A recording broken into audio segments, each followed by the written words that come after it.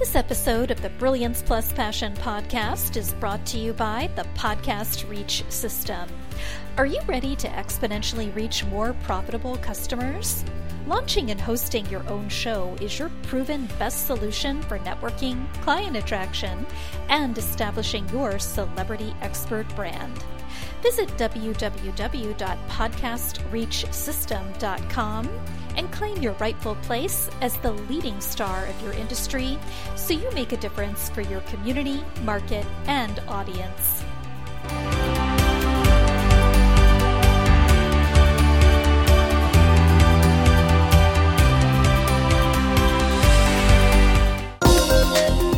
Welcome to the Brilliance Plus Passion podcast.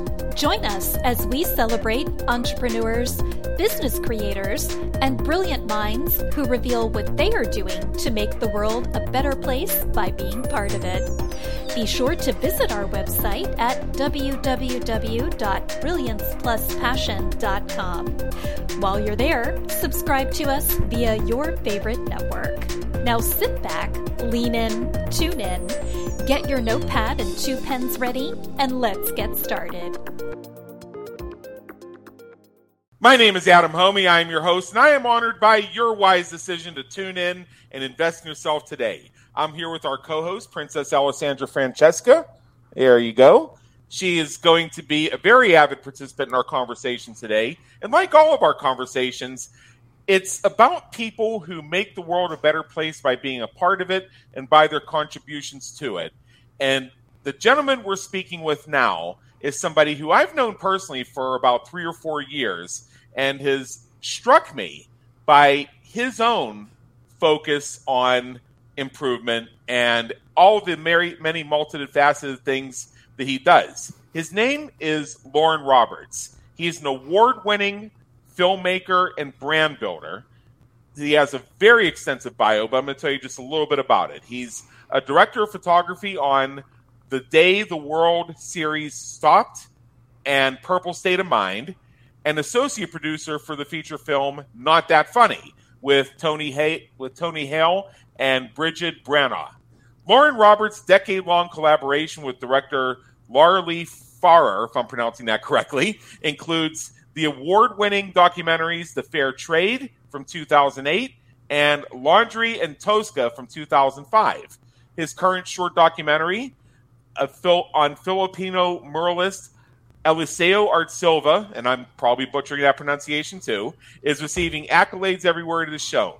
When he isn't filming, Loren trains companies, large and small, to leverage multiple channels of marketing to accomplish their mission. Oh, all right. Loren, come on in. Welcome aboard. Great to see you. And you can take me behind the woodshed on that one later. I was not expecting so many challenges to my linguistic proclivities. Thank you, Adam. Oh my gosh, it's so good to be here. Thanks. Yeah, well, your bio is so impressive. I'm not sure I'm worthy to be here, and this is my show. So what we're going to do is we're going to dive right in. Our listeners know we have a 10-question format that starts with learning about what it is that Loren does, and then we're going to discover more about Loren as an individual. So I read off all that stuff, and so we're probably going to do just questions 1 through 10, and we kind of covered number 2 already. So let's just really dive into number 1. How does the work that you do, in your own words, make the world a better place for your clients, customers, and the world at large? Wow. I just love that you lead off with this question, though. Well, you know, I'm a movie buff, so I'm going to quote from a movie. Do you remember Joe versus the Volcano from the 90s? Meg Ryan, yeah. Tom Hanks? Okay. Oh, yeah. They're laying, I think, on a raft out in the middle of the ocean, stranded. And Meg Ryan's character turns to Tom Hanks' character and says, "My father says almost everyone, almost the whole world is asleep. Everybody you know, everybody you see, everybody you talk to. He says only a few people are awake, and they live in a state of constant, total amazement." So I want to wake people up. Really, that's all I want to do. For clients, customers, the whole world, I want to wake people up, and I want them to be in that state of amazement because far too many people really are asleep. So yeah, that's my answer for that. It's simple, but it's powerful. All right. So in your experience, what are a few of the most common questions, like the FAQs, that people in general will share when they're asking you about what you do, and making their decisions that they may want to work with you? Well, okay. So I like you said in the intro, I'm a filmmaker, but my clients are mostly marketing clients, right? So they come to me with marketing questions, and I don't love all the marketing questions. Like, why does it cost so much to do marketing right? Well, I don't know. I don't think that's a good question right off the bat, right? Because you don't know how much it's going to cost. And I mean, you and I have talked about things like repurposing content and stuff like that that really don't cost that much. So that's my first question.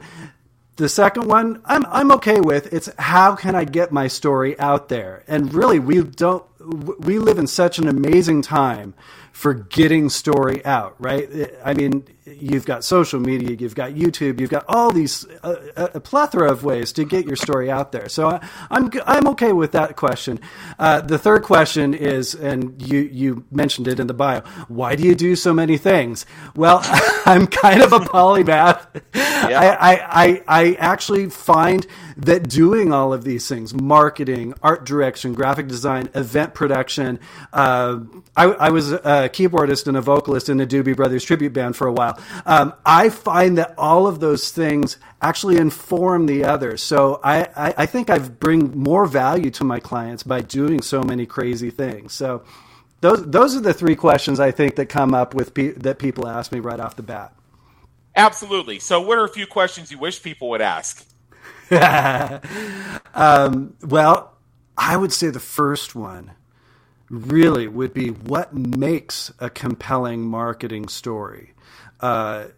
You've heard of TED Talks, right? So there's this guy, Carmine Gallo, who wrote a book called Talk Like TED. And he analyzed hundreds of these TED Talks and came up with really 3 buckets that of traits, of characteristics that you have to make a story compelling. And it starts with, the story has to be emotional. There has to be an emotional component to it, right? The next bucket or trait was, there has to be something novel about it. It can't just be the same old, same old. And then the third one is that it has to be memorable. You can't walk away from the story and just forget about the story entirely right there. So I would say that's a great question. What makes a compelling marketing story, right? And I go buy that book. Talk Like TED is fantastic if you want to learn how to tell stories. I think the second question is kind of a twist on one of those questions from your previous thing, was how can I leverage what I already have to create great content or great marketing? I had a client a couple of years back, and we spent 2 days filming a ton. He was a psychologist, sorry. And we filmed these like 15 to 20 minute deep dives into psychological topics. And he was going to post those on his YouTube channel. And they really got no traction whatsoever. But who's going to watch a 15 to 20 minute deep dive, right? What we realized, though, was we could tease out 2 to 3 minute bits out of those videos, and we started posting them on social, and we posted some of those shorter ones on YouTube as well. All of a sudden, tons of traction, because we were able to leverage what he had already created, repurpose it, and have something that really, really worked. So that would be question 2. Question 3, dude, how can I connect? And this is a big question with marketing, and I think I think the pandemic showed us a little bit of the lack of relationship truly destroys marketing relationships. It destroys relationships, but I'm saying bring back those relationships. Figure out a way, be it through humor, be it through shared experiences, whatever. I was just on a photo shoot last week, and we were shooting a fly fisherman in the middle of the Boise River up in Boise, Idaho. And he says, I want to tell you a joke. And his wife's like, no, don't tell jokes. And he's like, no, what smells like worms and bubbles in the water? And we're like, I don't know. And he's like, fish farts. His wife is aghast, but we laughed. We had a great time with him, and all of a sudden, there's that relationship between him and us, the photo team, and we had a great day. We went back to their home after the photo shoot, and the relationship actually made that photo shoot that much better. So that would be the third question. How can I connect? Humor, shared experiences, whatever it is, figure out a way to connect, be it with clients, customers, whatever. Absolutely. So now we're going to shift gears, and we're going to find out a little bit that will help our listeners get to know you better as an individual. So first of all, Loren, what would people who know you be surprised to learn about you? That's a fun one. I try and be an open book, but this was long enough ago that most people who know me now don't know this, except for my wife. When we graduated from college, I got married right after I graduated from college, and we totally got burnt out on learning, which is weird, but actually you and I have talked about this, the educational system sometimes isn't perfect for everybody. And there's some tweaking that really should change about the educational system, but we were burnt out enough, that we did no book reading, and you can see all the books behind me. We are avid readers, no book reading, no learning whatsoever. But coming out of that burnout, there was a new love of learning. We decided to become lifelong learners. And so now my wife and I both have multiple books on our bedside tables. We're avid readers. We're avid, we just want to drink in as much of life as humanly possible. So that would be one thing I don't think most people know about me. The other one is, it's kind of interesting, and I do not want to minimize mental health issues at all, but there's a little bit of an autistic streak in my family. And I used to think of that as a liability, and I no longer think of it as a liability. I know, like I said, I do not want to minimize it, but I feel that it has been a strength of my experience to be able to look at the world in just a little bit different way than most people do. And it has required me to work just a little bit hard at relationships, like we were talking about. It's required me just to be more open to the world outside of my mind, and make that intentional, to be intentional about opening myself up. So I think those are the two things that I would say are something people would not know about me, even if they've known me for a good long time. Yeah, what would you like people to say about you when you're not around to hear it? I hope the words generosity of spirit are somewhere in there, honestly. I want to be known as somebody who drinks life in deeply, drinks relationships in deeply, that I love both my work and the people that I work with. I think those types of things. Absolutely. So if you could go back in time and change one thing you've done, one thing you've experienced, one thing that's happened, what would it be and why? And this is something I tell anybody that comes to me for mentoring advice or anything like that when they're starting a business. In the first decade of me being in business, I was undercharging like crazy. I was worth way more than what I was charging my clients. Yeah. And I think you know that. Yeah, there's a part of your brain that knows that, but it took a long time for me to get to the point where I would actually charge what I knew I was worth. And I'm happier, my clients are happier, and we're creating more magic now than ever before when I figured out that I really could charge what I was worth. Right.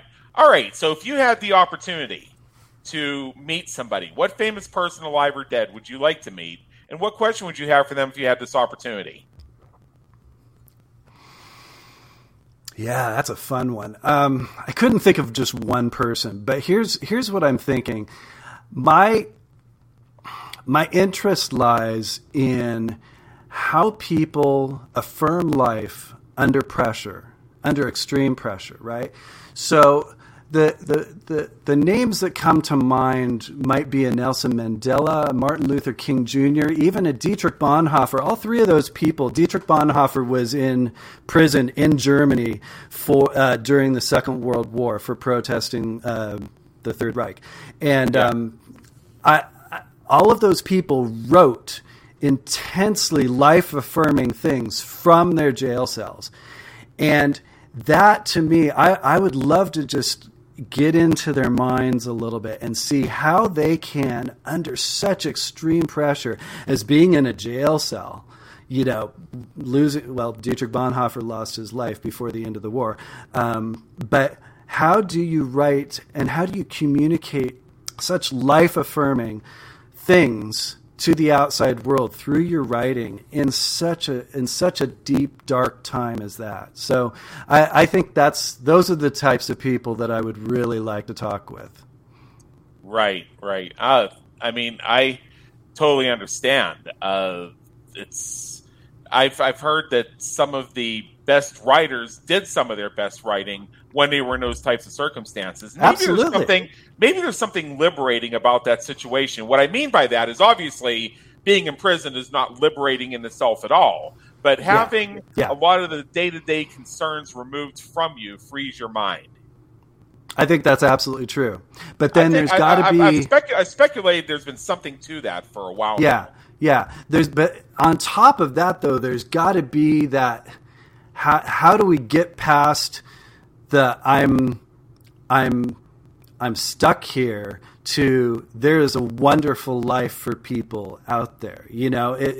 That feels to me like it's the missing link. I do agree. Actually, I've had many times where if I'm like stuck in a place and like I don't have my computer in front of me, I can actually write a lot better. That's very true. But that life affirming part, that's the really interesting thing to me. How do you inspire people like that? That's fantastic. Yeah. So in general, what motivates and inspires you to keep going when you're having a tough time or facing a challenge? Look, I think you got to love the people that you work with, the people that you're around, both on and off the clock. I love what I do. I love my work. I love all the things that I do. But more importantly than that, I'm on airplanes with clients for hours, and it actually takes... I actually need to like them, Yeah. So I think really loving people around you is what is going to motivate and inspire me, even in those times when things aren't going exactly right, or you're facing that challenge. Relationships, love, dude. Yeah, and what I'm hearing is just optimizing the relationships and optimizing the people around you. This is a topic of possibly several separate conversations, but I've said for a long time, family is what you make of it. It's not necessarily dictated by biology. So curating who your family is, and then curating who your friends are.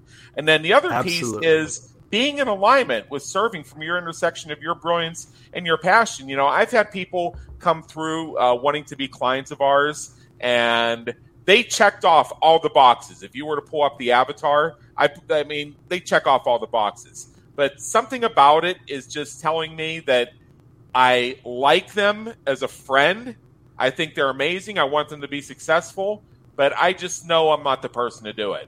And it's easier for me to refer or attempt to refer them somewhere else, or to give them some resources to help them along their way. It's just I can see the writing on the wall as clearly as anybody who can see through my eyes, and it's just not destined to be. And I think that's where a lot of businesses struggle. Like you and I think we discover we have in common.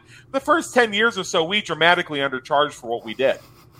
And it was a combination. I have a feeling I might be reading at least a segment of a page from your diary, needing to pay the bills, needing to establish your authority level credibility for what you do, and needing to build a body of work. And I bet you there might have been a piece of it where these were referrals, and if you turn down somebody's referrals, it would turn into an argument. Absolutely. That's all true. And I've had the freedom. I'm now at the point in my career where I have the freedom now to turn down clients. And I should have done that much earlier like you're saying, regardless of where I was financially. But now I am at that point where, if somebody's passion, if somebody's love of life, of people, does not align with mine, I can just say, hey, this might not be a great relationship, and that's okay. That's okay. I've never had anybody get upset over that. And one other thing before we move on to our final question here is, in entrepreneurial coaching and in cash flow management, we sometimes hear that if you need money in a hurry, find something you can get paid for, even if you don't enjoy doing it, because then you'll have the money to fund what you want to. Now, I've tried that 5 or 6 times, and I've ended up where I ended up undercharging for whatever it was. Funny how that works. And it actually set me steps back. So my thinking is, you know what? If you're going to have to hustle and grind to get a client in the door anyway, might as well hustle and grind to get a client in the door to do the things you want to do. Absolutely. You're still going to have to put in that urgent work to get that emergency cash injection. Why not take a step forward? Absolutely. Yep. Yeah. All right. So true. All right. So we're at the point now where we're about to wrap up here. You have a gift for our audience, and I'm going to share that with them for you. But in general, as we wrap up here, and we're going to be done in about a minute, what is one action that you would urge our listeners to take as soon as they finish listening to us today, which is going to be in about a minute? Oh, guys, you got to find your bliss. Success is amazing, but it's really not going to make you happy long term. You got to find a way to make the world that better place. I'm taking it wildly out of context, but Carl Sagan, we are made of star stuff.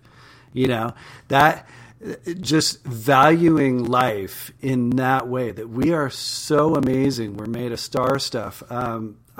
If we had like 10 minutes, I would read this whole poem to you by Mary Oliver, but the last line of it, Mary Oliver says, "What is it you plan to do with your one wild and precious life?"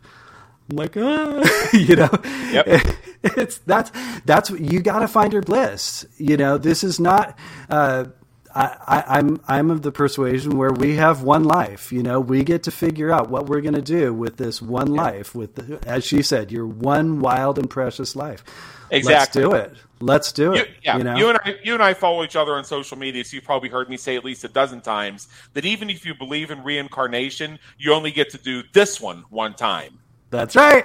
Yeah. Yes. All right. So for those of you who are out walking, driving, or streaming in the background, I'm going to read this out loud. For everybody else, go to our website and look in the show notes. The website is www.hearkencreative, that's HEARKEN creative.com/3-step-marketing-reboots. So www.hearkencreative.com/3-step marketing reboot with a hyphen between each of those words after the /. And what you're going to get is a fantastic resource that you can claim right now. All you have to do is pop in your email address and you'll get this quick 3-step marketing reboot. I'm going to try it out for myself. And the reason I say that is folks may look at me and say, hey, you have multiple podcasts. You have the podcast reach system. Aren't you kind of, and you're happy with what you're doing and you're doing well with it. Why would you want a marketing reboot? Here's the thing.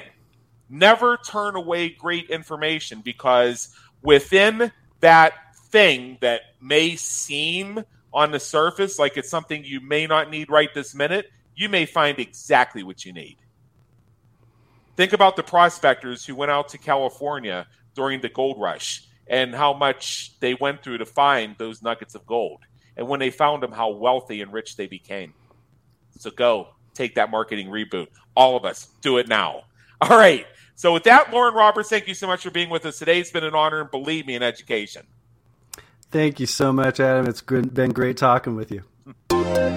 Thank you for tuning into the Brilliance Plus Passion podcast, where we celebrate entrepreneurs, business creators, and brilliant minds who are making a difference for their community, market, and audience. Remember to visit our website at www.brilliancepluspassion.com and enjoy even more great episodes like this one. Again, while you're here, subscribe to us via your favorite network. We look forward to seeing you next time time on the Brilliance Plus Passion podcast.